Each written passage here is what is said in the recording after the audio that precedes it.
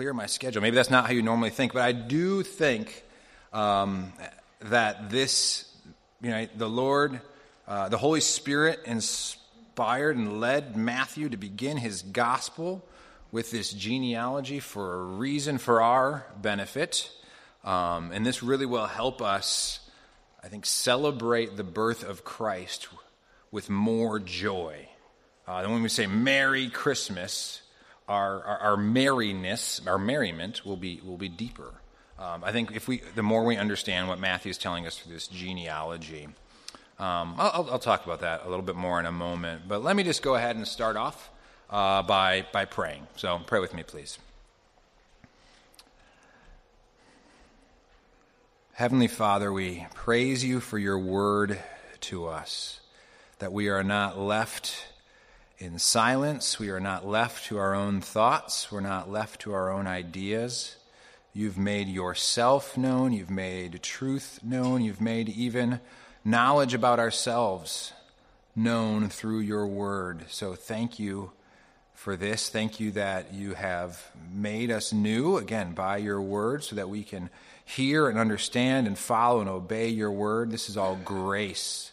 We would not have peace with you if you had not come to save us and to reconcile us to you. So we praise you, we thank you. We pray specifically for this time, this Sunday school hour, as we're in here, as there's other classes going on throughout the building, that your blessing would be on this, that we would see the wonderful, the beautiful, the delightful things that are in your word, and that you'd equip us to honor you and to love others more and more through your work in this hour.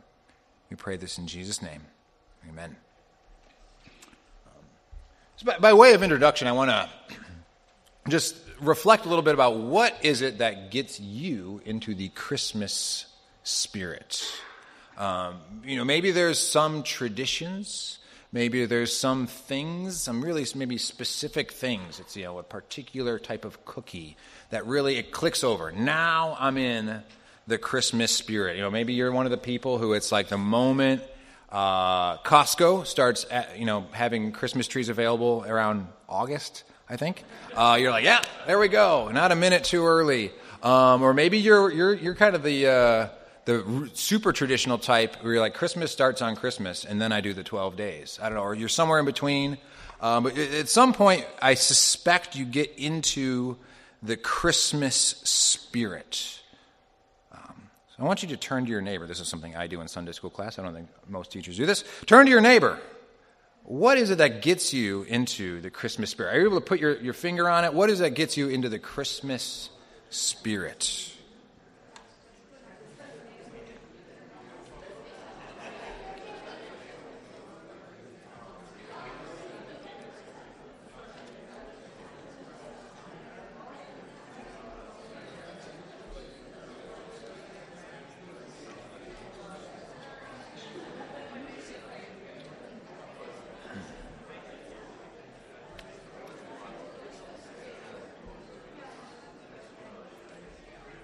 All right, you can bring it back up here. I suspect there's a number of different ways we can get into the Christmas spirit, and there's even different things we can mean by that, right? What I'm thinking about is how is it that we are filled with awe and wonder during this time of year? Or how is it that we're filled with awe and wonder come Christmas time? And I've kind of listed out in my head 4 different ways it happens. One, I'm neutral on. We'll see. I'm neutral on. The other 3 are really important. And there might be more than this. But I suspect some of our answers fell into, or actually most of our answers probably just fell into the category of what puts us in the Christmas spirit. It's just kind of the nostalgia of the season, right? You just kind of you don't have to do anything even this time of year. You just kind of let the magic of the season wash over you, right? It's getting darker and darker, but now everyone's got their lights up. There's pretty trees up on the stage here and all over. There's maybe some favorite movies are playing. You're probably getting together with some coworkers and friends and family, and you're going to a Christmas program like we have here tonight. There's Coco. I mean, I could go on and on and on. There's songs with sleigh bells, right? All sorts of just different things that just kind of put us in the spirit. And this is good as long as it's connected to the deeper things, right? This is obviously a danger and sort of just the Christmassiness of Christmas, completely clouding the real central celebration of Christmas. But no, as long as all of that sort of nostalgia is plugged into something deeper, I think it's good. I think maybe there's a number of songs that really capture looking at Christmas this way. I think of the one that most comes to mind is certainly not the only one, but is the song "Silver Bells." Right, it kind of captures this sort of the Christmassiness of Christmas. Right, just the scene that's painted in that song. Right, city sidewalks, busy sidewalks, dressed in holiday style. In the air, there's a feeling of Christmas. Children laughing, people passing, meeting smile after smile. And on every street corner, you hear silver bells, silver bells. It's Christmas time in the city, or wherever you fill in your own. It's Christmas time in Sioux Falls or Brandon, wherever you're coming from, right? Just kind of captures. There's just in the air, there's a feeling of Christmas. And sometimes that really does get us in the Christmas spirit. Hard to avoid. In the air, there's a feeling of Christmas. And that, I would compare this nostalgia to Christmas lights. They're really only useful if they're plugged into something that can actually give them some power. And that's what these other three ways of being filled with awe and wonder, really specifically on the birth of Jesus, can do. Because the second way I'd think about, just our approaches to Christmas. What are the things we dwell on? One of the things we dwell on is just the mystery of the incarnation. Right? Maybe this is your typical approach to Christmas. Is you just dwell on and ponder the miracle of the incarnation. What I mean by that is the fact that in Jesus, the one we're celebrating as this little baby in the manger is 100% fully, truly human, and yet 100% fully, truly God. Eternally God the Son, but born in time there as Jesus of Nazareth. I mean, this is the miracle of miracles. This is the most imponderable thing you could ever ponder. God in the flesh. So maybe that's what really fills you with awe and wonder, right? The sort of thing that John 1 keys us into. That in the beginning was the Word, and the Word was with God. The Word was God. He was in the beginning with God. All things were made through him, and without him was not anything made that was made. And then he goes on to say in verse 14 of John chapter 1, and the Word, right, the one by whom there was nothing made that was made, but nothing that has been made that wasn't made by him, right? That Word became flesh, dwelt among us.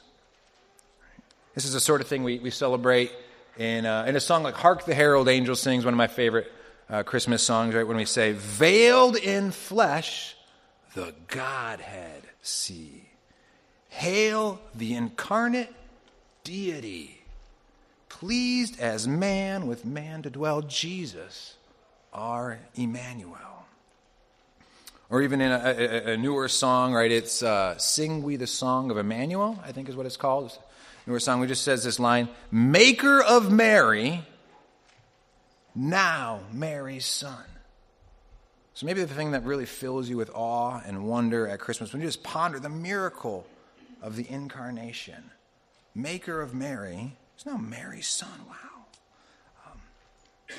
Another thing that might fill us with awe and wonder is just to dwell on the nativity and the scenes around the birth itself of Jesus. It's recorded in Matthew and in Luke, all these details. They're well known, they're famous, they're rehearsed and re-rehearsed, and we add lots of little details onto it too, right? The idea of, there's 3 wise men, and all these other details that sometimes we have trouble sifting out what's biblical and what's a little, just added on tradition. But we do this when we sing like Away in a Manger, right? Think of that, Away in a Manger. We just kind of let all our focus there on this scene. Away in a manger, no crib for a bed. The little Lord Jesus laid down his sweet head. The stars in the sky look down where he lay. The little Lord Jesus asleep on the hay. The cattle are lowing, the poor baby wakes. But little Lord Jesus, no crying he makes. Right? We just kind of focus in on this scene, this amazing contrast of Christmas, right? The glory of God and the salvation he's bringing in, the humility of the situation there and the manger. Right? So maybe that's what fills you with awe and wonder. Just dwell on this. As we just sang, how silently the wondrous gift is given. So it could be the nativity. This is good things to dwell on. A fourth way is just dwell on the bigger picture. God's eternal plan of redemption. Now again, in the song we just sang, O Little Town of Bethlehem, the hopes and fears of all the years are met in thee tonight, right? The hopes and fears of all of the years, right? Everything that had come before, all the hope and anticipation of the Old Testament had led up to this birth. That's why, again, this first song we sang, Come Thou Long Expected Jesus. Long expected. There's this history of anticipation. So maybe you have a way you tend to dwell, a way you tend to dwell on Christmas, something you tend to focus on. It could be the incarnation. It could be the nativity itself.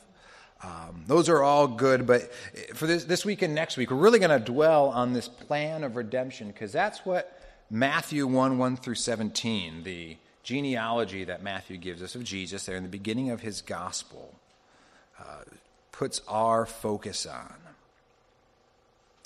How we see God's plan of redemption really coming to a focus, coming to a head, coming to its apex. Or maybe we'd even say what Matthew wants us to see is that the arrival of Jesus Christ is the culmination of all of God's work in and through his people throughout history. Right? Sometimes we see how Jesus is the fulfillment through really specific promises when we think about the Old Testament, right? You think of Isaiah 7:14, Behold, the virgin shall conceive and bear a son, and they shall call his name Emmanuel. And so Matthew in 1:23 says, hey, that's what's happening here. Or just as the sermon passage a moment ago from Micah 5, and you, O Bethlehem, right? This really specific detail. You, O Bethlehem, no means least among the rulers of Judah, from you shall come the ruler who will shepherd my people Israel. That's how Matthew records it in 2:6. So sometimes it's a specific connection point between the promises and the fulfillment. Oh, the virgin birth, or the Messiah being born in Bethlehem. It's these specific predictive prophecies that help us see this is fulfillment. But Matthew, in giving us this genealogy, wants to see, again, Jesus' birth is the culmination of God's redemptive work in and through his people throughout history. That's what we're going to see this week. That's what we're going to see next week. It's the decisive turning point in history. So now I'll actually finally read our passage here that we're going through this morning. Matthew chapter 1, verses 1 through 17. Let me go ahead and just read that here. It is worth reading through the whole thing. So, the book of the genealogy of Jesus Christ, the son of David, the son of Abraham. Abraham was the father of Isaac, and Isaac the father of Jacob, and Jacob the father of Judah and his brothers. And Judah the father of Perez, and Zerah by Tamar, and Perez the father of Hezron, and Hezron the father of Ram, and Ram the father of Amminadab, and Amminadab the father of Nahshon, and Nahshon the father of Salmon, Salmon the father of Boaz by Rahab, and Boaz the father of Obed by Ruth, Obed the father of Jesse, and Jesse the father of David, the king. And David was the father of Solomon by the wife of Uriah. and Solomon the father of Rehoboam, and Rehoboam the father of Abijah, and Abijah the father of Asaph, and Asaph the father of Jehoshaphat, and Jehoshaphat the father of Joram, and Joram the father of Uzziah, and Uzziah the father of Jotham, and Jotham the father of Ahaz, Ahaz the father of Hezekiah, Hezekiah the father of Manasseh, Manasseh the father of Amos, Amos the father of Josiah, and Josiah the father of Jeconiah and his brothers at the time of the deportation to Babylon.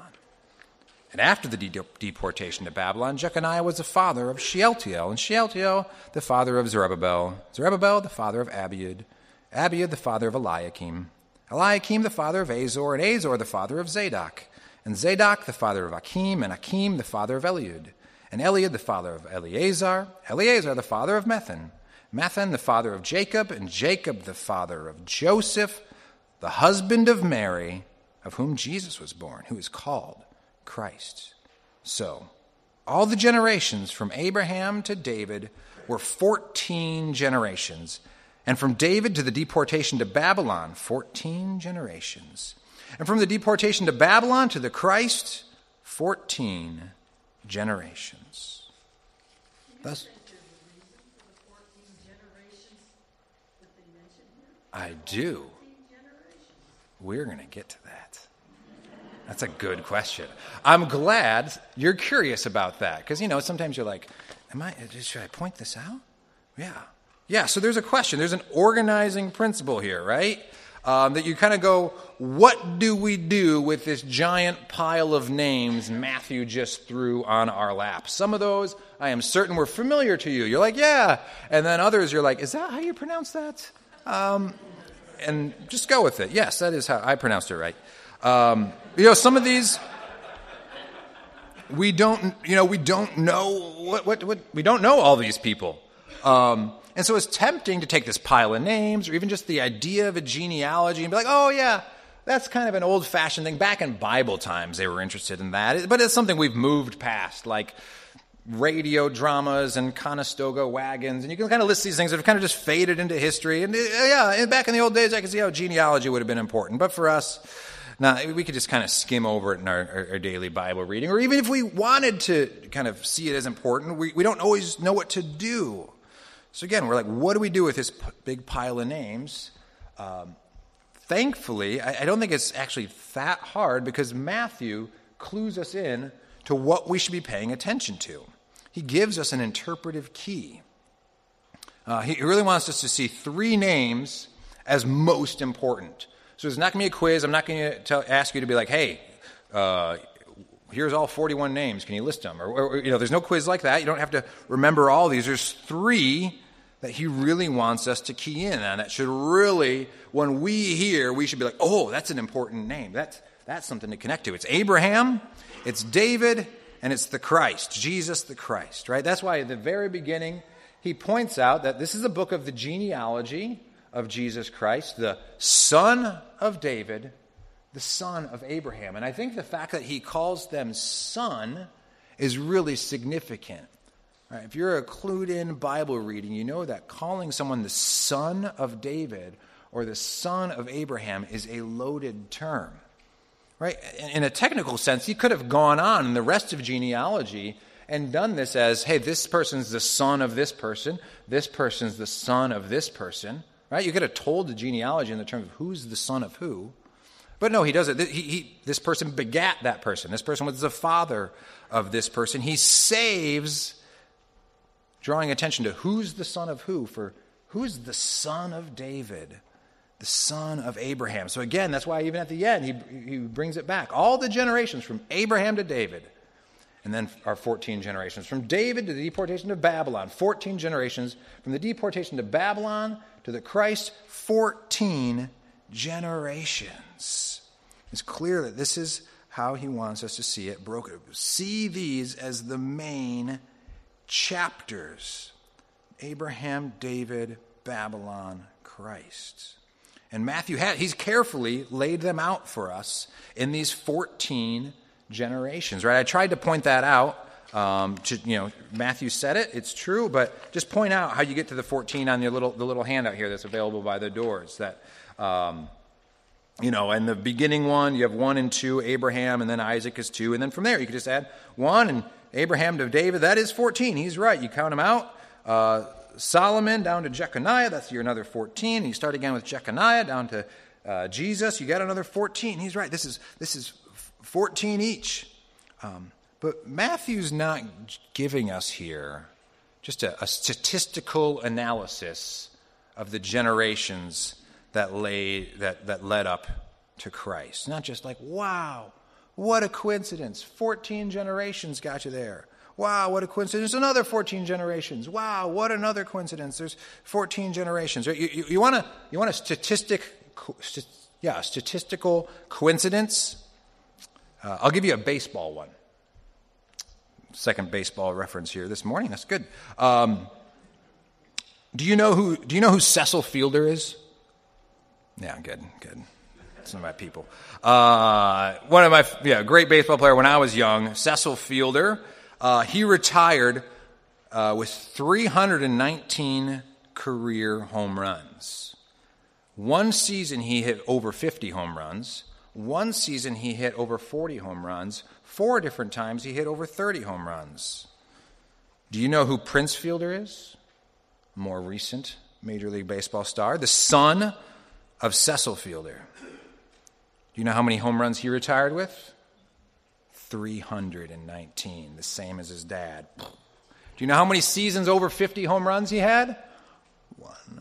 How many then over 50 plus? How many more of 40 plus? Same as his dad, once. How many of 30 plus? Same as his dad, 4. Right? That is a statistical coincidence. This 14 generation thing is not that. Matthew is intentionally delivering this Old Testament flyover, right? This history of these generations to us in 14 generation increments.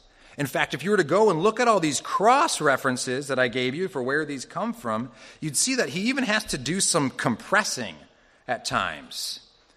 We use the word father to mean like, I am Micah and Molly's father, in a very technical sense. My dad, Don Montgomery, was not their father, obviously. We know that's just how the word works.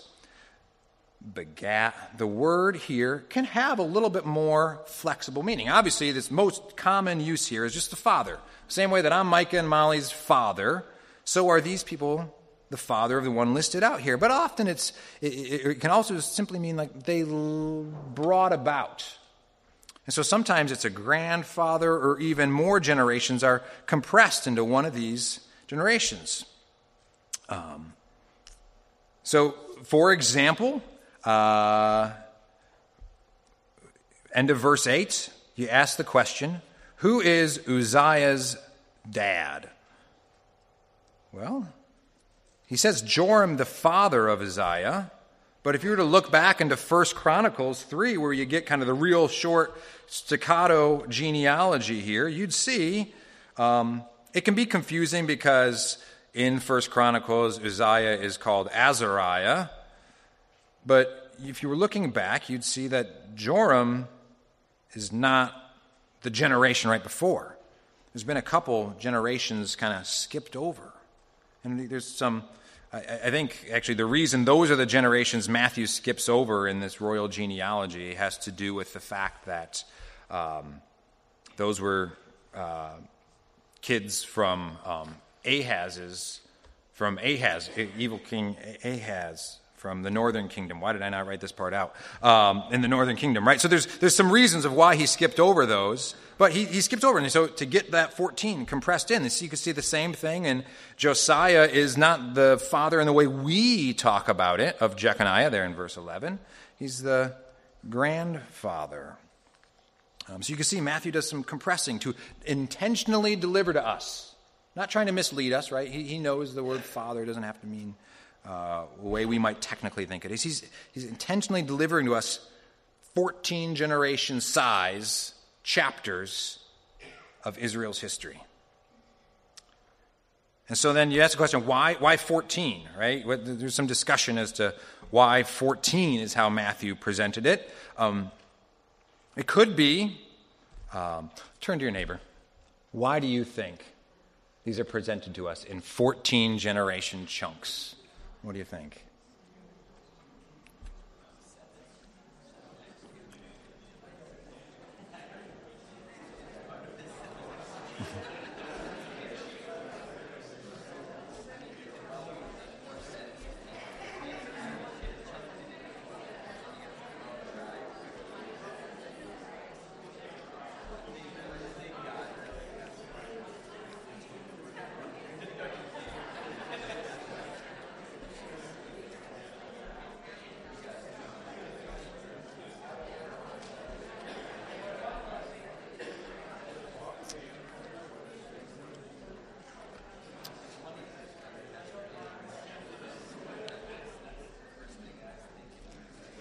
All right. So there's a couple different answers people give. It simply could be that the first chapter from Abraham to David is the one we have the best kind of. There's the most Old Testament kind of references, right? We have each of these. Matthew pretty much copied and pasted, right? Yeah, he wasn't using Microsoft Word, but he did the equivalent of copying and pasting from Genesis and Ruth, this genealogy. And it could be, hey, there's 14 there. That's kind of a 7-ish number. Let's just go with it. And there's just nothing more to it. I don't think that's really sufficient. There could be some numerical symbolism going on, both in the completion of that, of the idea of 7 being this complete perfection, this fulfillment, but also even in the name David, right? In Hebrew, there's a tendency to, or sometimes a tradition of giving different letters, numerical value. And so if you have essentially the 3 letters that make up David's name would be King David. So David's name, significant name, are a 4 and a 6 and a 4. Any math majors in here? What is 4, 6, and 4? 14. Yeah. Oh, okay. So that's something. People push against that because this wasn't written in Hebrew. This was written, we have it in Greek.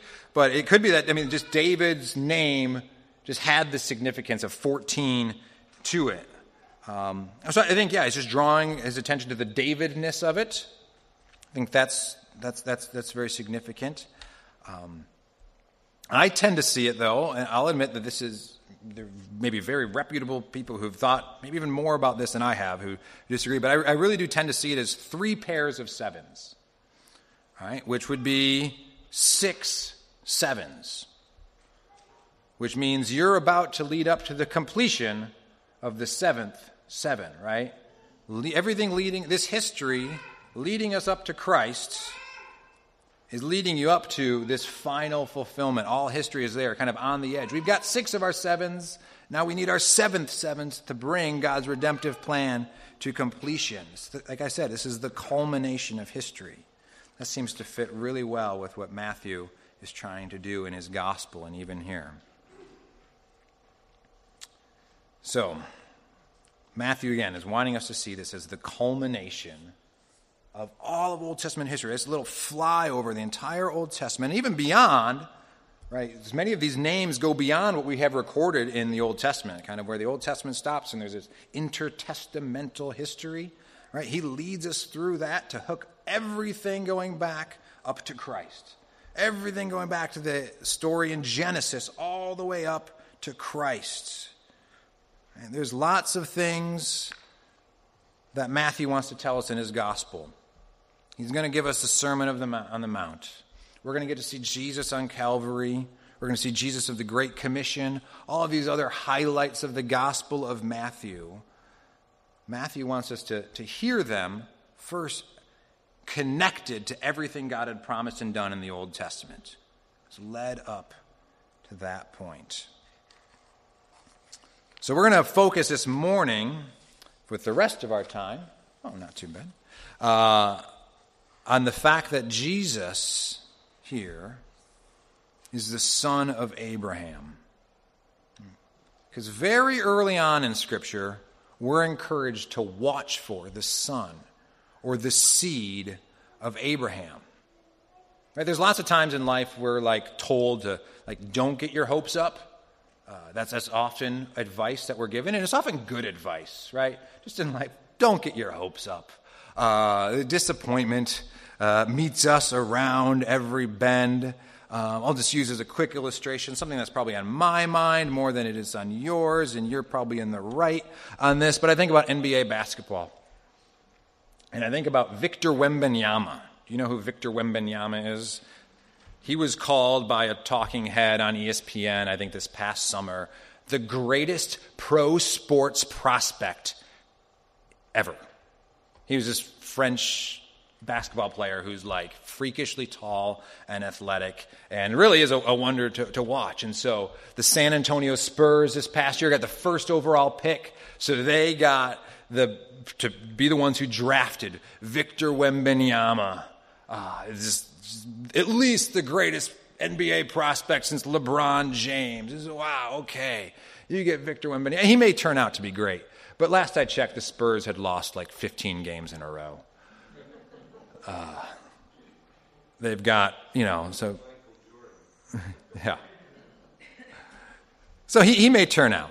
But just one good example. Don't get your hopes up. But the son of Abraham's different. We're encouraged to get your hopes up for the son of Abraham. Why is that? First, I think we need a little context.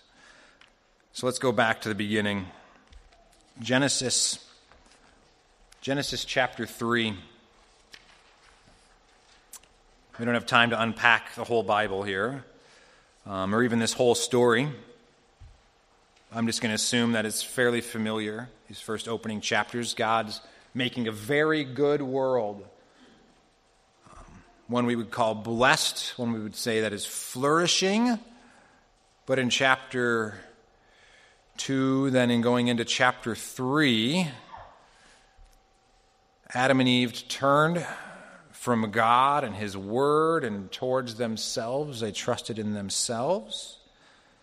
And ever since, there has been curse in creation. We see this in verse 14 and going on from there in Genesis chapter 3, where the Lord is confronting the serpent and Adam and Eve. And the Lord God says to the serpent, because you have done this, right, turned God's image bearers away from his word, cursed are you above all livestock and above all beasts of the field. On your belly you shall go, and dust you shall eat all the days of your life. I'll put enmity between you and the woman, between your offspring and her offspring. He shall bruise your head, and you shall bruise his heel. To the woman he said, I will surely multiply your pain in childbearing. Remember one of the main commands, be fruitful and multiply. In pain you shall bring forth children. Your desire shall be contrary to your husband, but he shall rule over you. And to Adam he said, because you've listened to the voice of your wife and have eaten of the tree of which I commanded you, you shall not eat of it. Cursed is the ground because of you. In pain you shall eat of it all the days of your life. Thorns and thistles it shall bring forth for you, and you shall eat the plants of the field. By the sweat of your face you shall eat bread till you return to the ground. For out of it you were taken, for you are dust, and to dust you shall return. So as sin enters in, we see creation, or maybe even more specifically, the ground is cursed.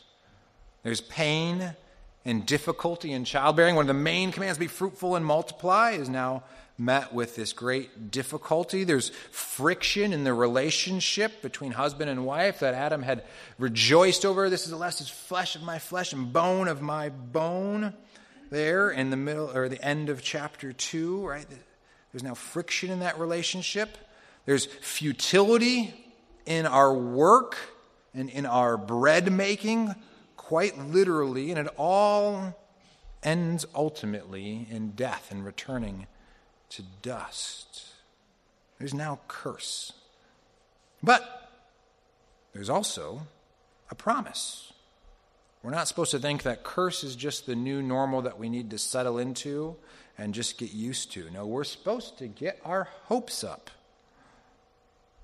because there's a promise. There's a promise back in 15 that we're supposed to overhear, even though the Lord's talking to the devil, to the serpent. We're supposed to overhear this,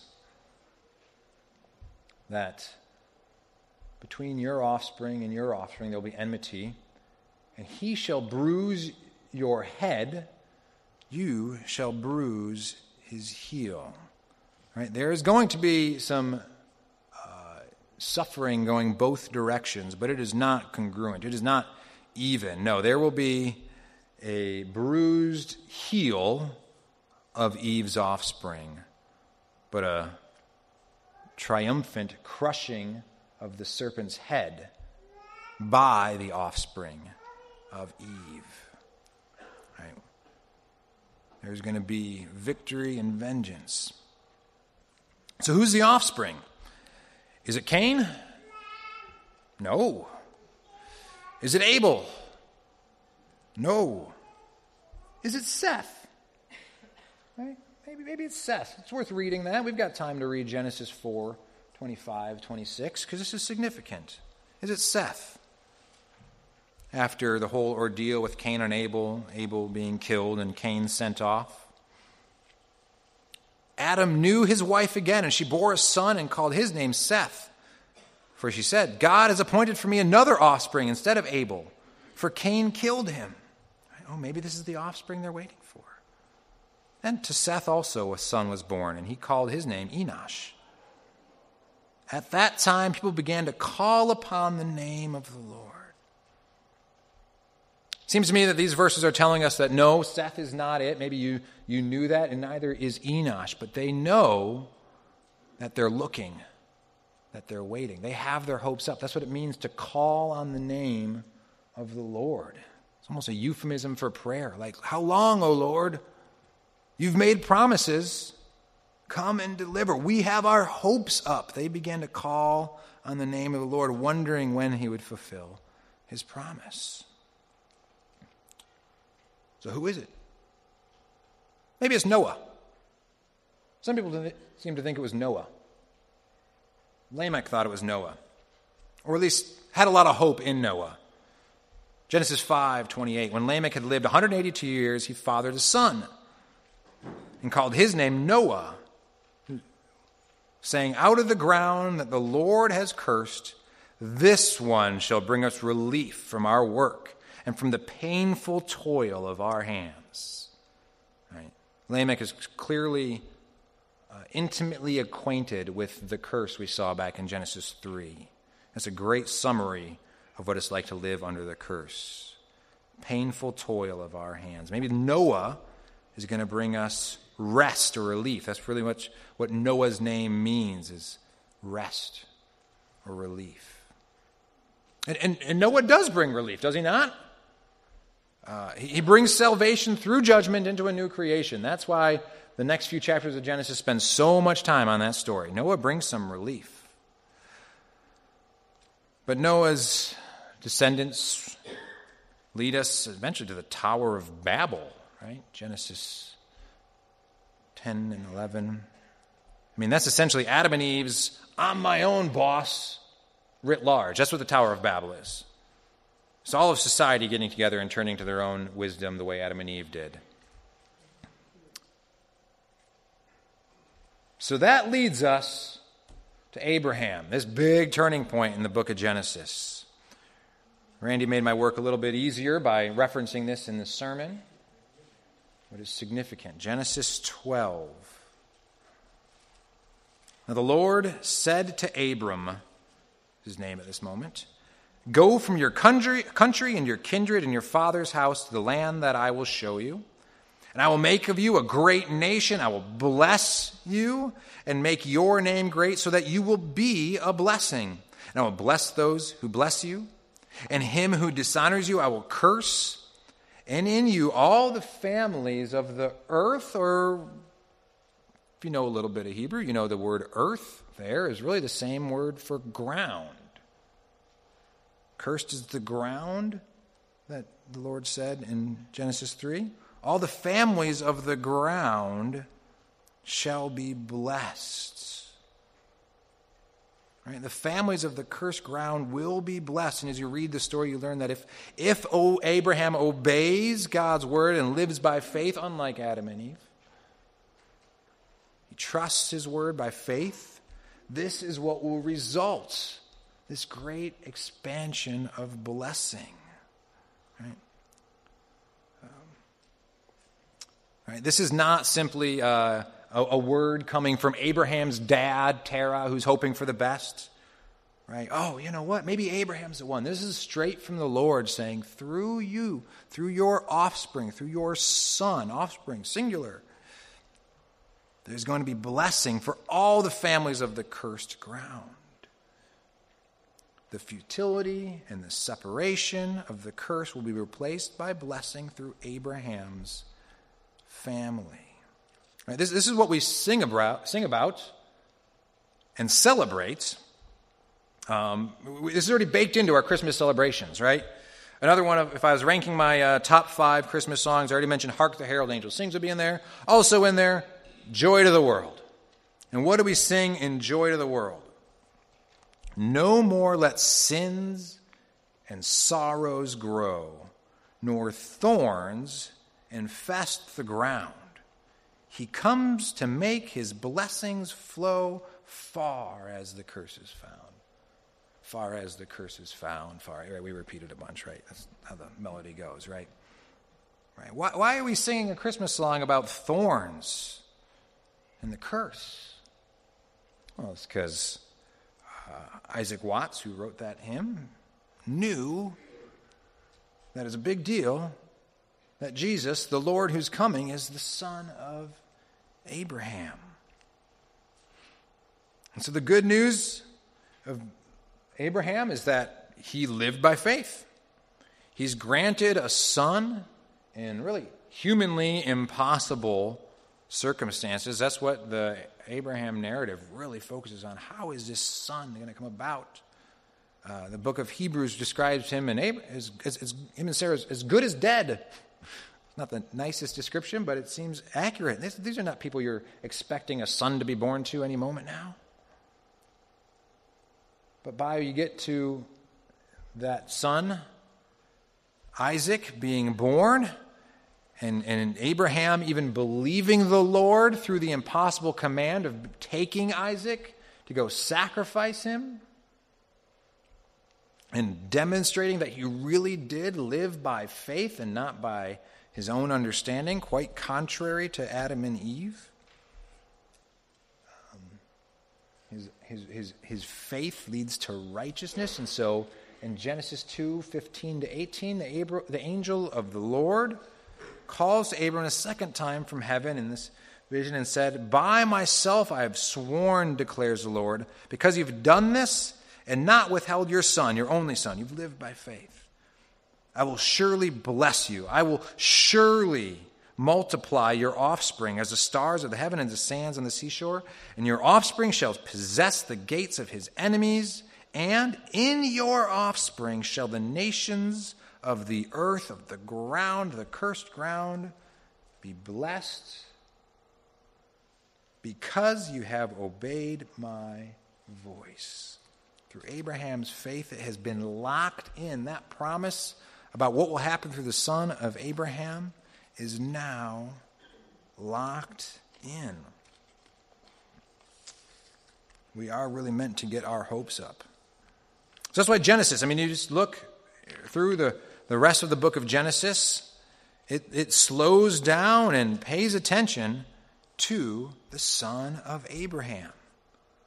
You're constantly keeping your eye on the ball. What's happening with this son? It's interesting that in Genesis 1-11, before that promise to Abraham is made, what's kind of the scope of the book of Genesis? It's creation-wide.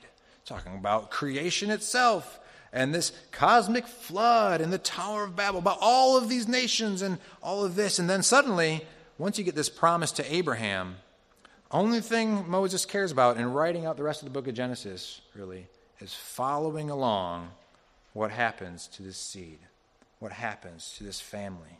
And that's why we have such good records. On this handout here, you see, I've got a cross-reference for each place there in the Genesis narrative where it announces the birth of Isaac and announces the birth of Jacob and Judah and Perez and there and on and on. It keeps good track of this son of Abraham. It is a big deal. It reminds me and then surpasses by a magnitude of millions.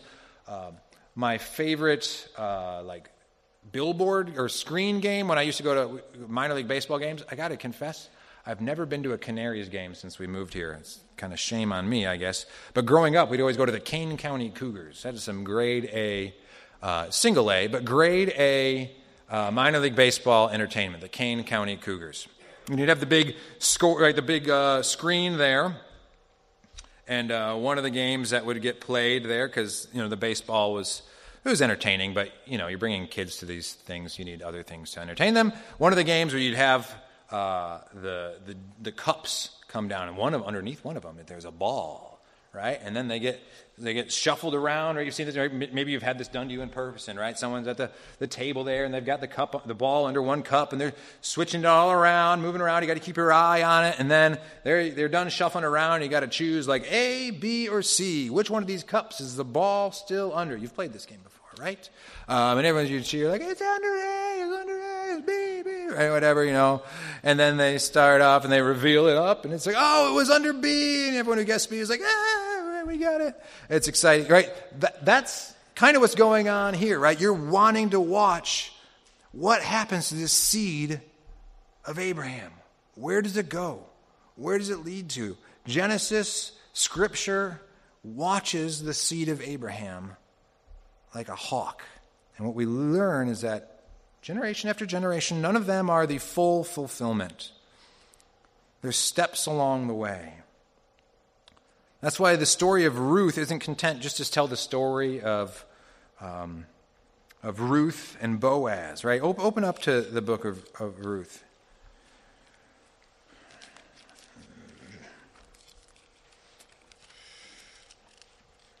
And this is, it's a great story proving the faithfulness of God, even if you ended before the end. But for some reason, after telling this story, the main thing we're supposed to see then is how this seed of Abraham connects to this son, or this seed, the family line of David, right? We're supposed to just keep watching it along. So we get the great kind of final scene, verse 13 of chapter 4 in Ruth. So Boaz took Ruth. She became his wife, and he went into her. And the Lord gave her conception, and she bore a son. And the woman said to Naomi, "Blessed be the Lord, who has not left you this day without a redeemer. And may his name be renowned in Israel. He shall be to you a restorer of life and a nourisher of your old age. For your daughter-in-law, who loves you, who is more to you than 7 sons, has given birth to him." Then Naomi took the child and laid him on her lap and became his nurse. And the woman of the neighborhood gave him a name, saying, "The son has been born to Naomi." And you could really cue the credits right there. Story is wrapped up. Naomi's been taken care of. Ruth is taken care of. Their faithfulness has not proven to be in vain. But they go on. They named him Obed. They want to connect this. He was the father of Jesse, the father of David. Now, these are the generations of Perez, right? This is where Genesis leaves off with Perez. Perez fathered Hezron. Hezron fathered Ram. Ram fathered Amminadab. Amminadab fathered Nahshon. Nahshon fathered Salmon. Salmon fathered Boaz. Boaz fathered Obed. Obed fathered Jesse. And Jesse fathered David. Next week, we're going to really get to unpack why this is such a big deal for Jesus, our Savior, to be the son of David. We get to see how the promises to Abraham get funneled through David and get amplified in him.